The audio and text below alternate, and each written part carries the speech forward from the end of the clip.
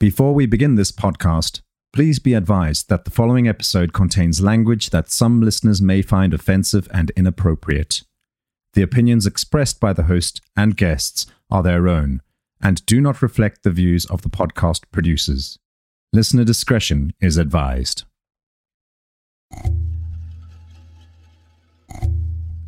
So in 1994, you were accused of 2 murders. It's all hearsay. They don't got nothing actually tying me to the murder weapon or nothing, man. That's some pretty heavy stuff to have 2 men against you so much that they're willing to put you in prison for the rest of your life. It hurts. I've been missed a lifetime, over 30 years to been away from my kids, my mom. I'm not here to choose a side or anything like that, but there are men in prison that are innocent. I'm like, so all this was over a VCR? Is this crazy or what? You are now listening to the podcast Voices of a Killer. I'm bringing you the stories from the perspective of the people that have taken the life of another human and their current situation thereafter in prison. You will see that although these are the folks that we have been programmed to hate, they all have something in common. They are all humans like us that admit that they made a mistake.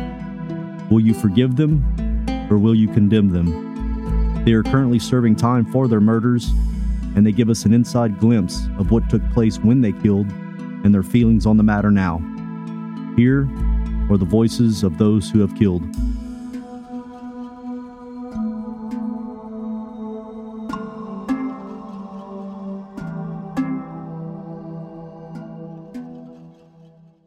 According to the Innocent Project, there are at least 20,000 innocent people in U.S. jails today. Black men are 7 times more likely to be wrongly convicted than white men. And while some high-profile cases might break through to the news, there are thousands more innocent people who fly under the radar without the money or the platform to bring attention to their case. Today, we're talking to a man who claims to be one of those innocent convicts. In 1994, Barry Brown was found guilty of a double homicide and was given 2 life sentences without the possibility of parole. Now, 30 years is a long time, and if you type in Barry's name into a search engine, it will pull up very little information about his case. By now, witnesses have passed, memories have faded, and the only way we can truly learn more about this case is by talking to the people at the heart of it. In my conversation with Barry Brown, I seek to find out what happened in 1994. We'll unpack the details of this case, laying out the evidence, and talking to the witness who put Barry behind bars in the first place. Did the justice system get it right, or should Barry be walking free? Decide for yourself on this episode of Voices of a Killer. Hello, this is a prepaid collect call from Barry Brown. an offender at the Southeast Correctional Center. This call is from a correctional facility and may be monitored and recorded.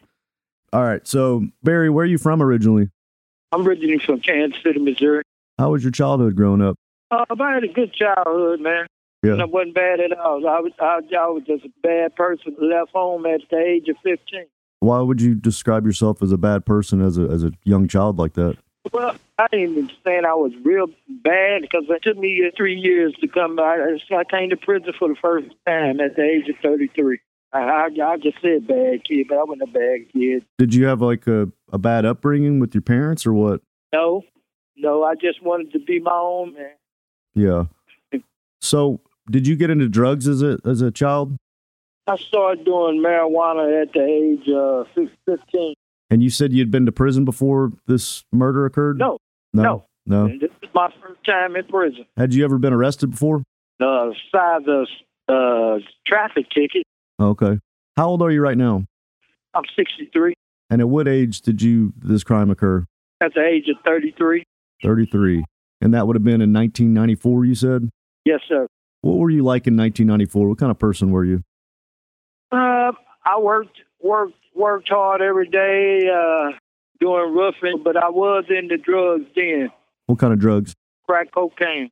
Barry, anybody that hears crack cocaine, they know that's a pretty serious drugs. People do serious things. They typically steal so they can get high. There's a lot of stuff, a lot of negative stuff surrounding that drug. Did you ever steal and do bad things so you could get high? I have stole stuff, man. Yeah. I ain't gonna lie. Yeah. But I didn't do nothing real. I didn't do nothing crazy. Right. You know, because I always work, man. I work for a living. Yeah. Work for my money. So in 1994, you were accused of 2 murders. You actually discovered the bodies of Helen Harmon. Is that who it is? Yeah, Helen Harmon and Liberty Harmon. And her 4-year-old daughter. That day, you had went to go to their place to take a shower. Is that right? Yeah, I lived there off and on. Okay. Did you knock on the door, or did you just help yourself walking in? I got keys I got my own keys to the door. Whenever you unlocked the door and you walked into that apartment, what's the first thing you saw? The first thing I saw is that the door, like somebody kicked in the door. Okay. So somebody forced entry? You're right. You noticed the door kicked in. Did you just go ahead and walk in? Yes. And what'd you see? Yes, I did, sir. The first thing I did, I went in and the room was quiet. And then I seen Liberty. She was laying on the couch where I usually sleep at. And I thought maybe she was asleep. I went over there and I seen her, and she had when you've been dead for a while. Then I went and walked in the back room, and there was Helen back there. And then I ran downstairs to the landlord apartment and told her about it, which she was my mother-in-law. I called the police. So the first person you saw was the 4-year-old girl. What did she look like? She was like blue in the face. Was there injuries? You can tell she been dead for a while. You know what I'm saying? Yeah. And whenever you went to look at Helen, what was her condition? Oh man, there was blood everywhere. She was laying on the bed? Yes, she was. Was she face up? It's so long I really don't remember. But all I know, I seen blood, and after that, I shot out of there and went downstairs, ran downstairs to my mother-in-law's house, which was the manager of the apartment building, and we called the police from there. Whenever you called the police, did you go back into the apartment, or did you just wait outside till the police came? No, waited for the police, sir. And they secured the scene and everything. Did they start questioning you? Yes, sir.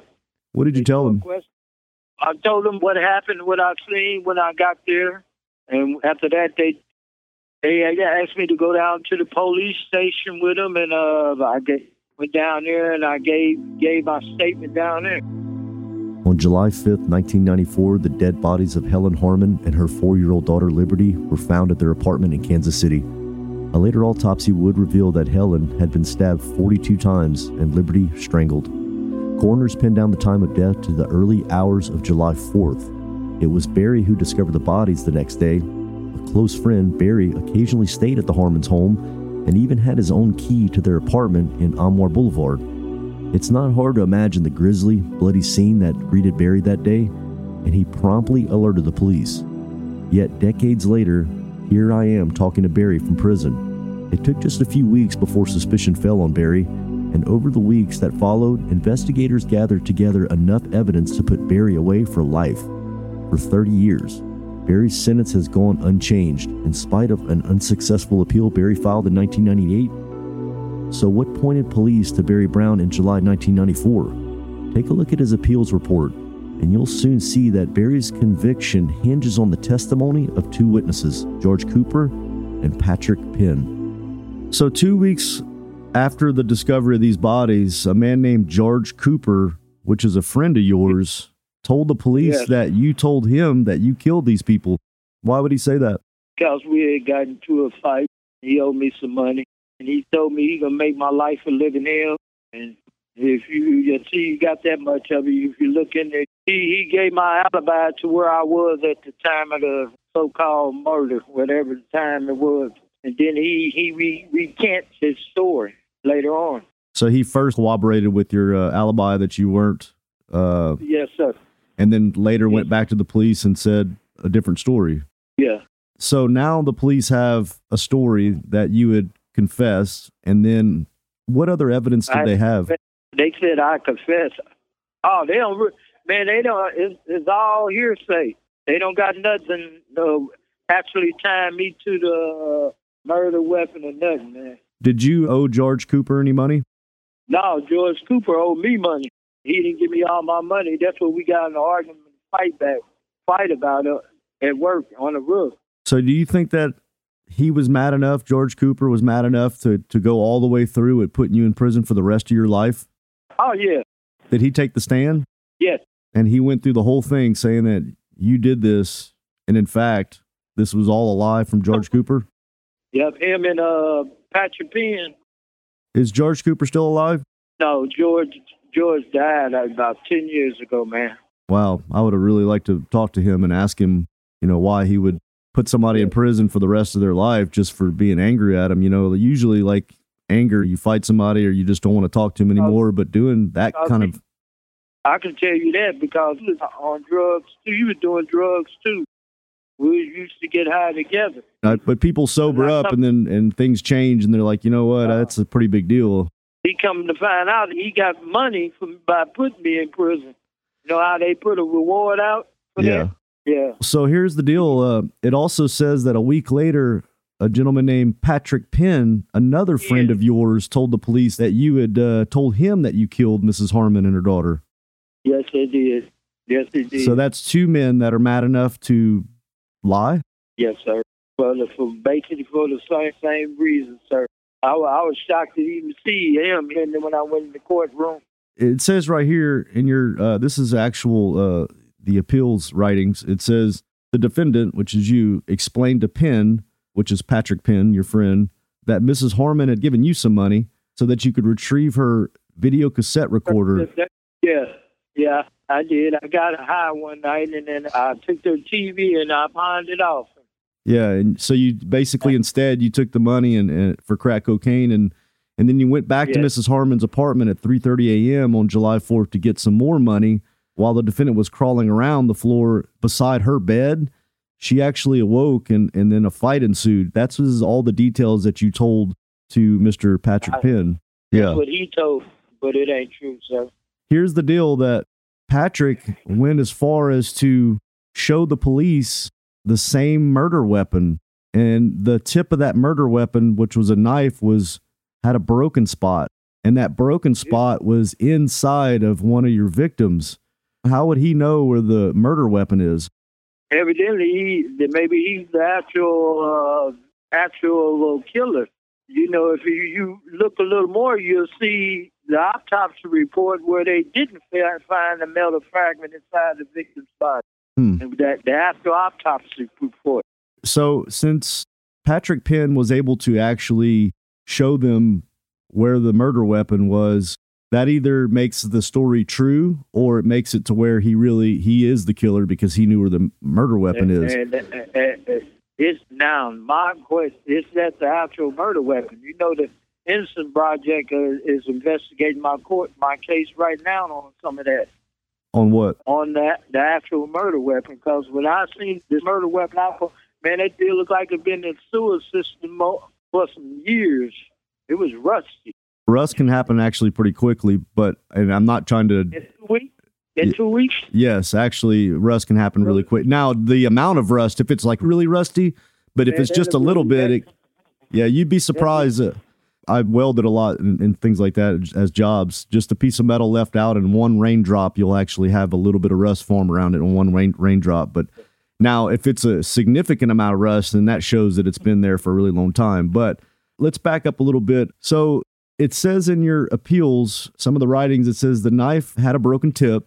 An x-ray of Mrs. Harmon's body discovered a foreign object consistent with the broken tip of the knife. You're telling me that a further autopsy revealed that was not the tip, or it was? Right. My actual autopsy, you could give my transcript, the police report, you'll see in it, it said they didn't find no metal fragment in the victim's body. Why is it saying this in the appeal? Because they had a guy who was Dr. Berkeley, Berkeley. He came and testified for me in court. Everybody in the jury had to get up and walk up to the x-ray screen to see where he talked. He gave his expert opinion on the situation, right? They still really didn't see that because he's an expert forensic scientist. They believed it. Yeah, that's some pretty heavy stuff to have two men against you so much that they're willing to put you in prison for the rest of your life. Yeah, it's not been in there. You said that George Cooper took the stand. Did Patrick Penn also take the stand against you? Yeah. Okay. Now, I told you about George Cooper taking it. It's been so long. I think he did a video statement. I don't think he was. If I don't remember, he didn't actually come to prison, take the jury. They had a video of him, but then they wouldn't even let him play it because he told 2 or 3 different stories. Now Patrick Penn actually took the stand on him. The case against Barry Brown rested on 3 main arguments. First, he had the motive. Barry had admitted to stealing and pawning Helen's VCR for drug money, something that could have easily sparked a heated argument. Secondly, 2 of Barry's friends testified that he had confessed to them about murdering Helen and Liberty. Third, and most compelling of all, was the unearthing of the murder weapon, a 6-inch knife with a wooden handle and a missing tip. It was Patrick Penn, the second witness to come forward, who led police to the knife, which was laying in a storm drain, where he claimed that Barry had showed it to him. The knife presents an interesting predicament. If Barry is indeed innocent and the knife was the real murder weapon, how would Patrick know where to find it? Could Patrick Penn be the real killer, framing his friend for the crime he committed? Barry certainly seems to push this theory. In fact, he sees the entire case as a conspiracy against him. He cast doubt on the credibility of George Cooper's witness testimony, suggesting that Cooper wanted to pocket the reward money by pinning the blame on Barry. And Barry takes issue with the hard evidence of this case too, disputing whether the knife was even the murder weapon at all, after inconsistencies in the autopsy report. Could this have been a botched investigation? Did 2 angry drug addicts lead investigators astray and let their innocent friends spend the rest of their life in jail? So I'll tell you, Barry, I would not be surprised at all if you're an innocent man in prison. These kind of things happen all the time. Obviously, the police have some pretty big things to go off of, which is 2 people saying that, yes, you admitted to it, and then this whole thing with the weapon and all that. So my question to you is, if you're an innocent man in prison, what does that feel like to be somebody that's accused of killing someone and being sentenced to prison and you're actually innocent? Man, it hurts. I've missed a lifetime, over 30 years of being away from my kids, my mom, and my mother. When my mother down there, all these people die on me while I was in prison, it hurts. Like I said, I finally got the Innocent Project to start investigating my case, and I went. So you interviewing, you can actually, which I can send you something on the pathologist where I found out about the pathologist falsified my homicide report. Is Patrick Penn still alive? Yes, he is still alive somewhere. I can't exactly tell you where. How can I get a hold of him? I do not know. Do you have anybody on the outside that would be able to help me find Patrick? I'm going to get on the phone tonight, and I will try to see if somebody ever heard from him or whatever. But no, I haven't heard. I may end up hiring a private investigator to find Mr. Patrick Penn, because if you're... Go ahead. He should be. You look up his prison record. See, and that's... Do you think he's still in prison right now? No, I don't know, but he had a prison record. Yeah. And then, like I said, once you get up into the details of my case, you'll find out also about him. It still puzzles me that 2 people decided to both tell a story about you killing someone, and you think it's purely from them just not liking you? No, George Cooper, like I told you, George Cooper, me and him fell out. But Patrick Penn was a real surprise to me.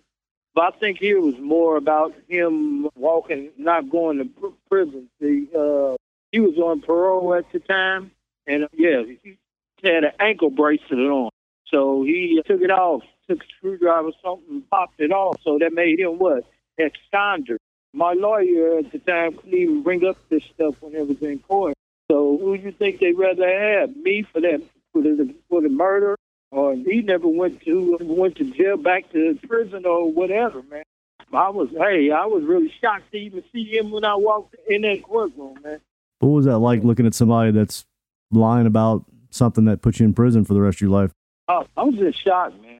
That was my first time being in a trial or something of that magnitude. They telling me I could possibly go to first, the lawyer was talking about the death penalty. You know what I mean? Yeah. You know, they really never came to me, which I wasn't taking nothing anyway, because I knew I was in. You know. Yeah. Do you have support on the outside? Yes, I do. Does anybody, your family or friends, think you're guilty?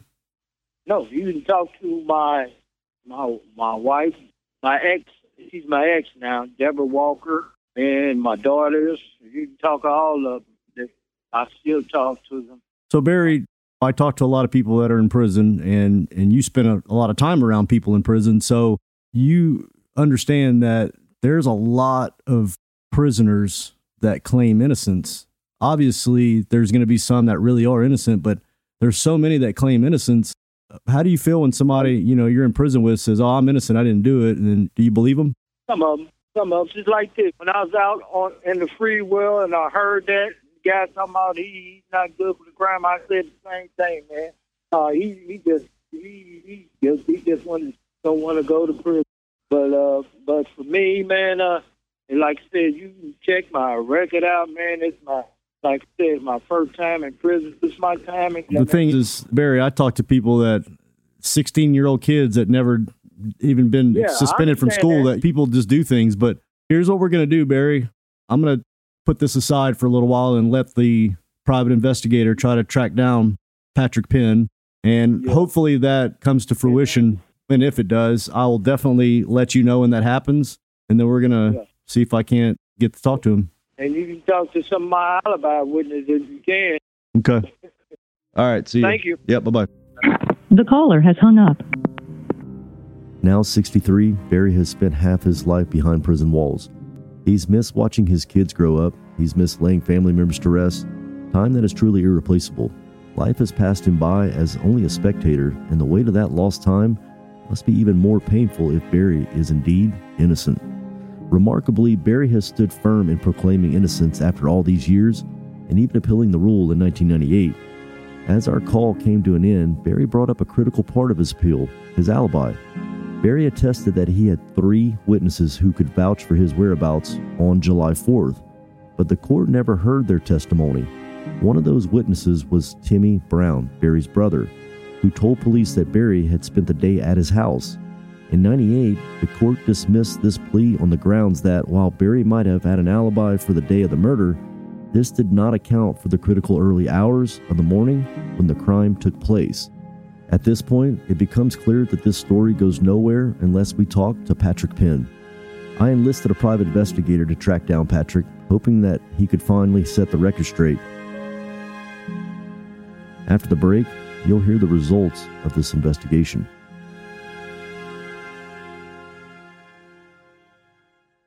Hey, Barry. Hey, hello, sir. After I got off the phone with you yesterday, I got on the internet and I hired a private investigator out of Kansas City to try to track down Patrick Penn. So we're going to have to let that transpire, see what happens. And then hopefully if I can track him down and get a phone number, I'll definitely call him and go from there. What do you think about that? I don't got no problem with that, sir. Well, Barry, I appreciate you calling me back. I'm going to keep you close to me so I can inform you on what happens, and we'll go from there, okay? Yes, sir. Okay. But, man, to get back, you even talk to the Innocent Project. Right now, they got my case. Okay. I certainly hope that if you're an innocent man, that maybe I can do something to help you, but we all know that's a far stretch, but doing nothing gets you nothing, so at least trying. Yeah, I know. I've been in prison now 30 years. That's a long time. Yeah. All right. Yep. Yes, All right. sir. Yeah. Okay, Barry. All right, sir. All right. See you. All right.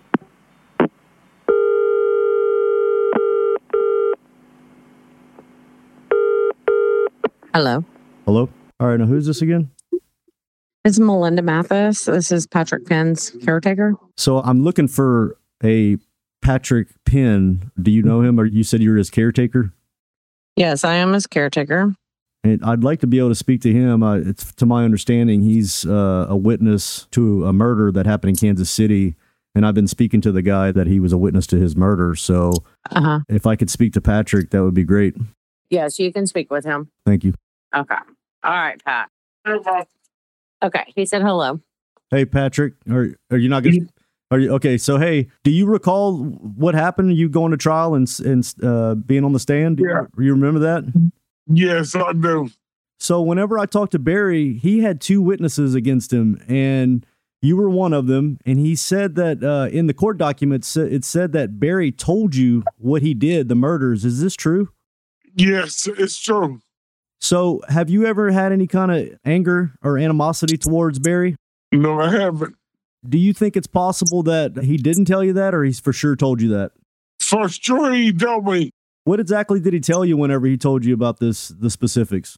He told me about the murders and how he killed the little girl, and he told me everything. He told you that he killed the little girl and the mother?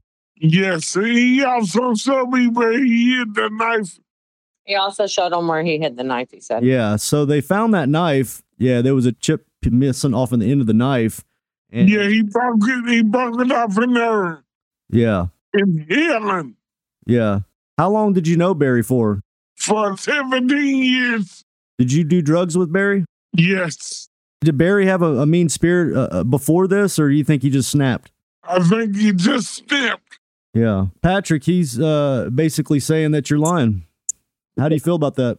I'm not lying. Okay. I would never do that. You would never put a man in prison for the rest of his life? No, I wouldn't. Okay.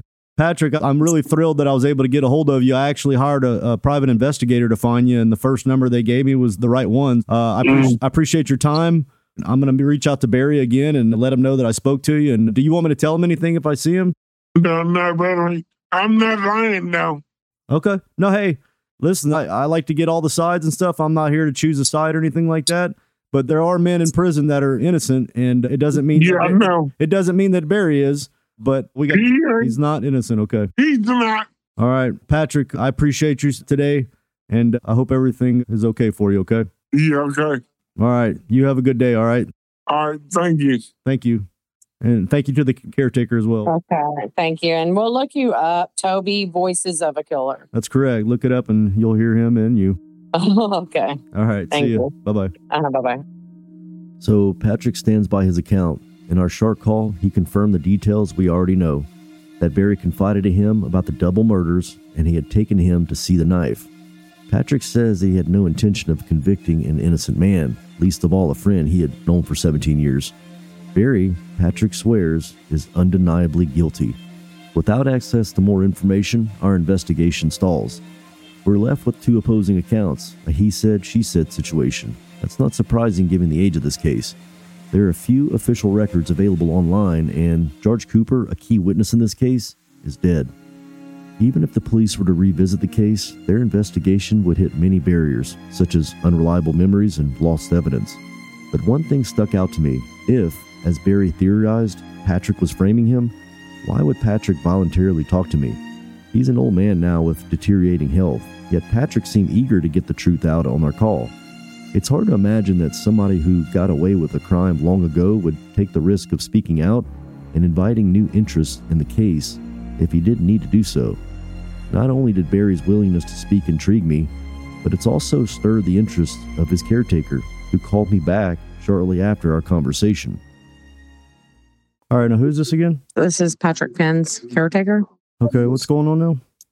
No, so I was just asking him about everything, and I don't know if he like all the details. I don't know if it came up in the court and stuff, but he was just telling me all the details, which is absolutely crazy.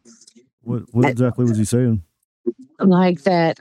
So when he went and told, the detectives came to his house, and what is his name? Barry came over while the detectives were there.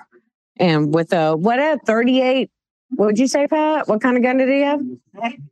38. He came over with a 38 and was wanting to kill Pat for telling.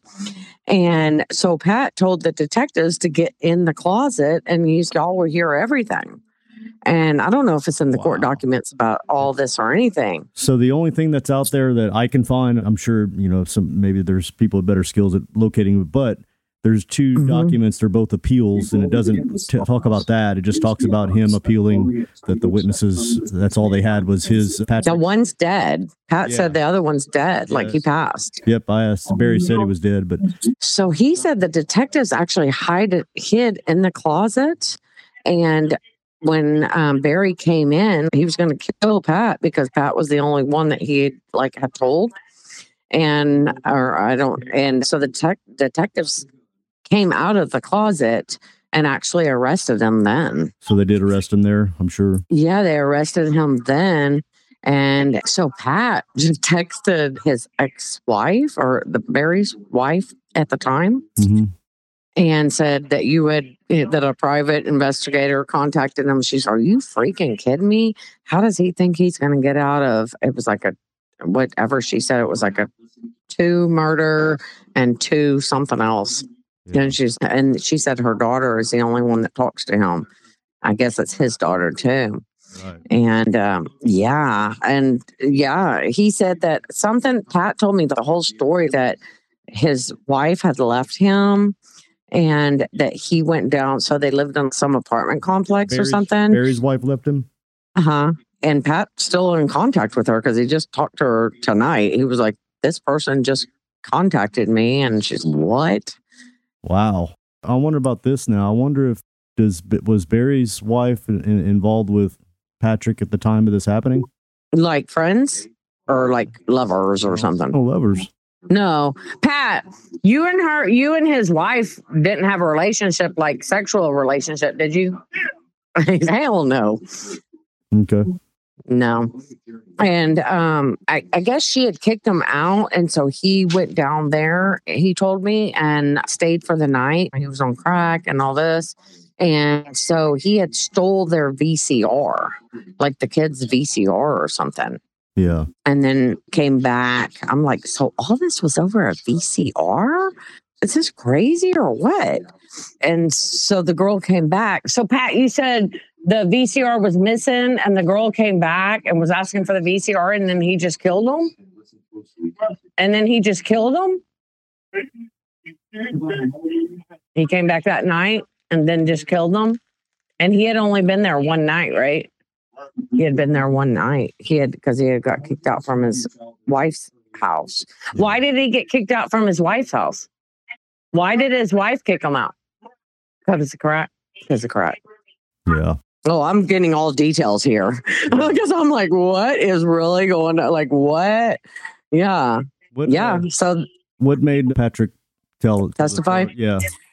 He told me just now, he said he came and just right after it happened and told Pat. And so Pat, what'd you say, for 2 weeks? 2 weeks, you held it in, and he called it, and Pat called his mom, and his mom was like, you need to tell. Yeah. Yeah. And then supposedly Pat was under a different name and all this. And he went in there and was like, I don't care. Y'all can arrest me. This is because y'all have been looking for me too. He goes, y'all can arrest me or whatever, but I'm just going to tell you what happened. And then he told them all.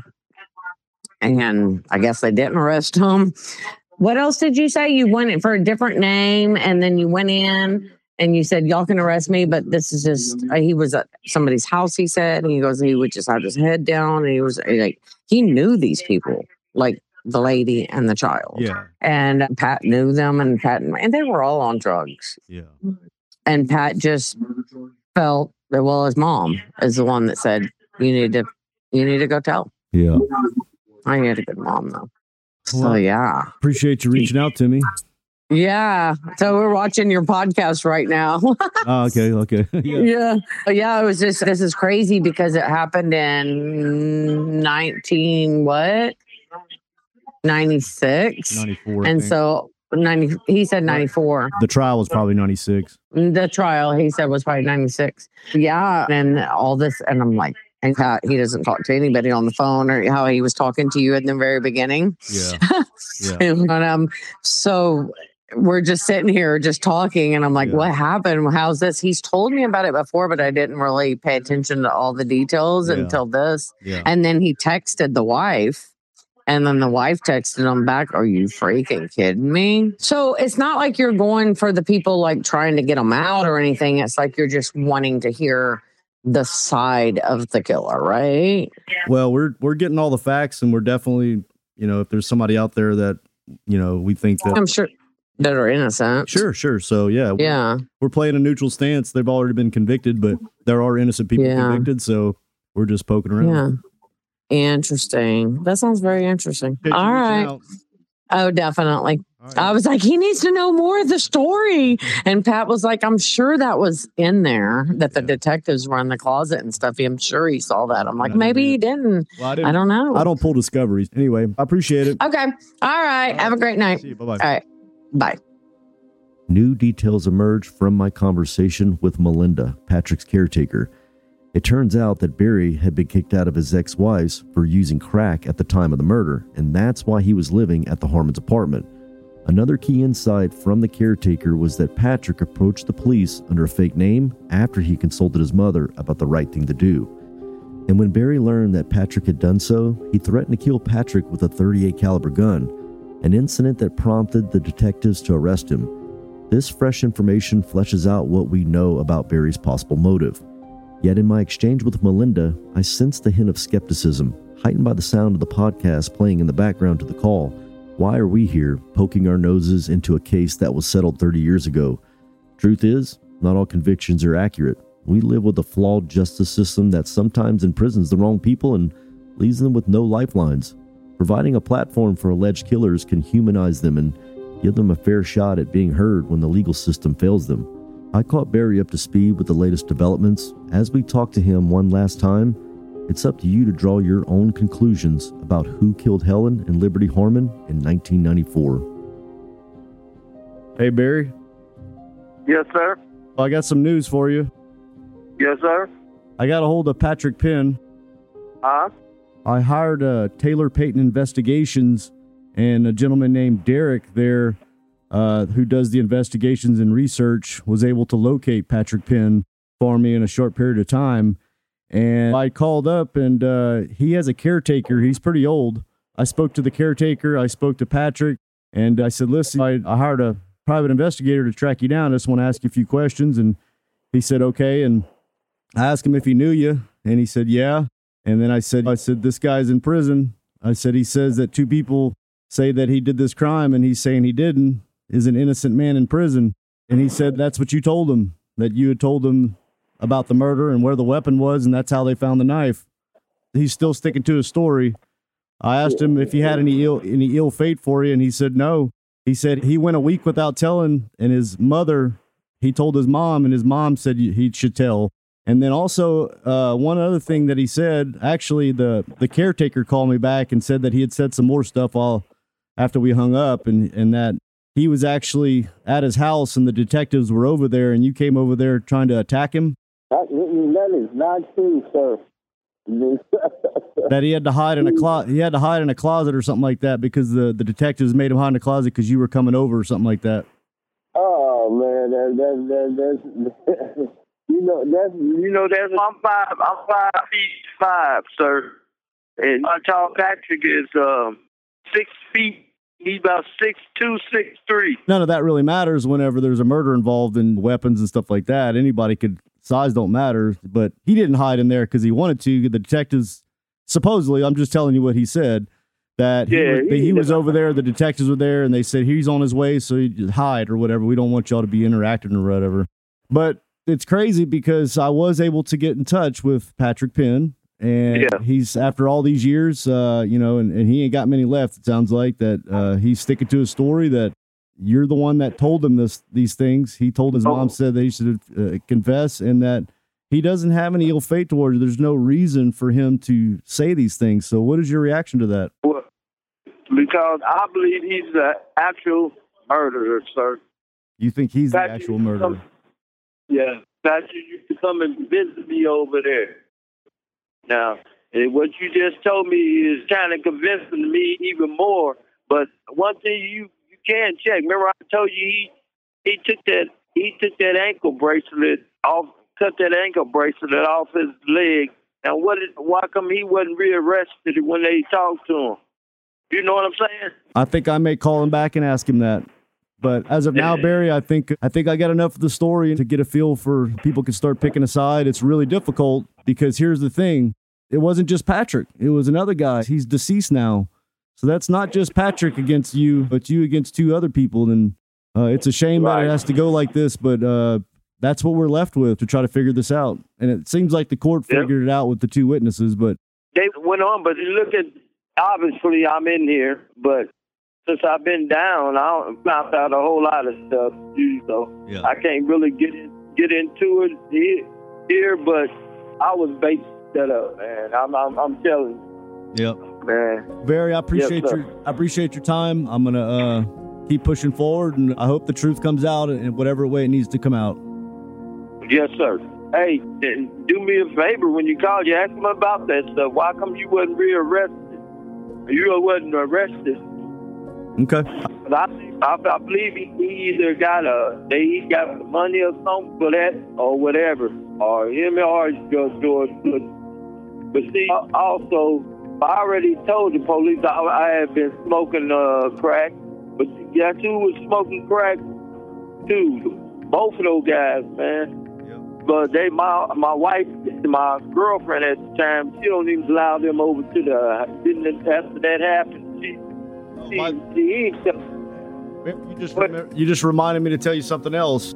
Yes, sir. Evidently, he's got, at the minimum, a friendly relationship with your ex-wife because she actually texted in while I was talking to him. Oh, really? Yeah. Nah. They're at the very minimum friends. Nah. I doubt that. I'm gonna find out. I'm gonna call my daughter when I get out. I can't. I'm gonna call, find out. Do you still have a relationship with her?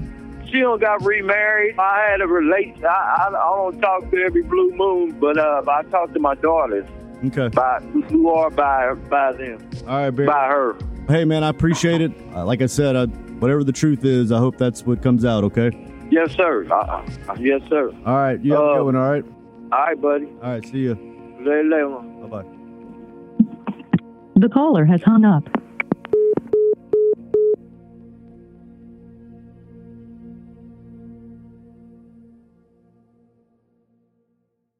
On the next episode of Voices of a Killer. Yeah, I never hit her. The whole time we were married until that night, I never hit her. Why didn't you leave?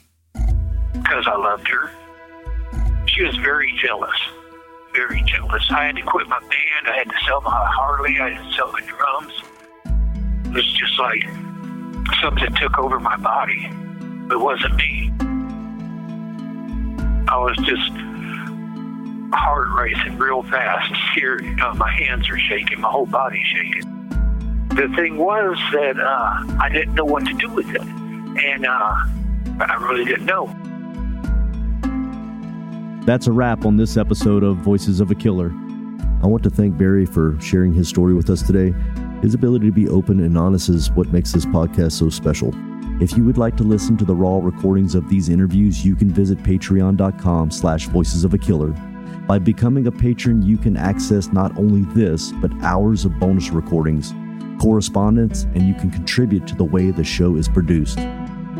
A big shout out to Sonic Futures, who handled the production, audio editing, music licensing, and promotion of this podcast. If you want to hear more episodes like this one, make sure to visit our website at voicesofakiller.com. There you can find previous episodes, transcripts, and additional information about the podcast. Lastly, if you enjoyed this episode, please consider leaving us a review on Spotify, Apple Podcasts, or wherever you get your podcasts. Your feedback helps us improve and reach new listeners. Thank you for your support, and we can't wait to share more stories with you in the future. Thank you for tuning in. I'm your host, Toby, and we'll see you next time on Voices of a Killer.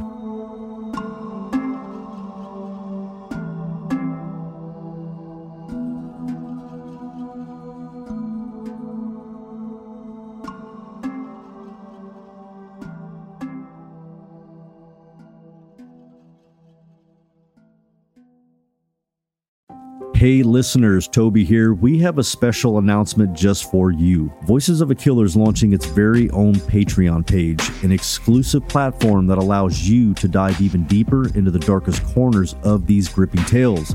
By becoming a patron, you'll gain access to a wealth of exciting bonus content and behind-the-scenes exclusives that will keep you on the edge of your seat. Picture this, at our lowest tier, you can have access to further content with exclusive letters, photos, and correspondence that have never been seen by the public before.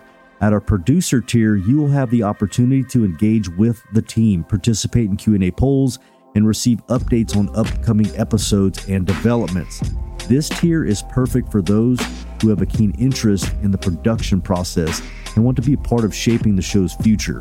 You'll also have your name read at the end of our latest episodes. How cool.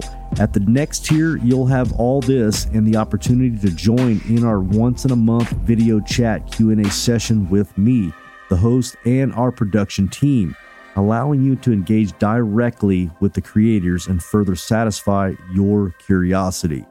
And for our premium tier, you'll have all this and the ability to listen to exclusive unedited raw interviews to really hear the true voices of our podcast. So if you're ready to unlock a world of extra content, head over to patreon.com/voicesofakiller now and choose the tier that best suits your craving for true crime. Your support will not only fuel our passion for storytelling, but also enable us to bring you even more thrilling narratives from the voices that are waiting to be heard on Voices of a Killer.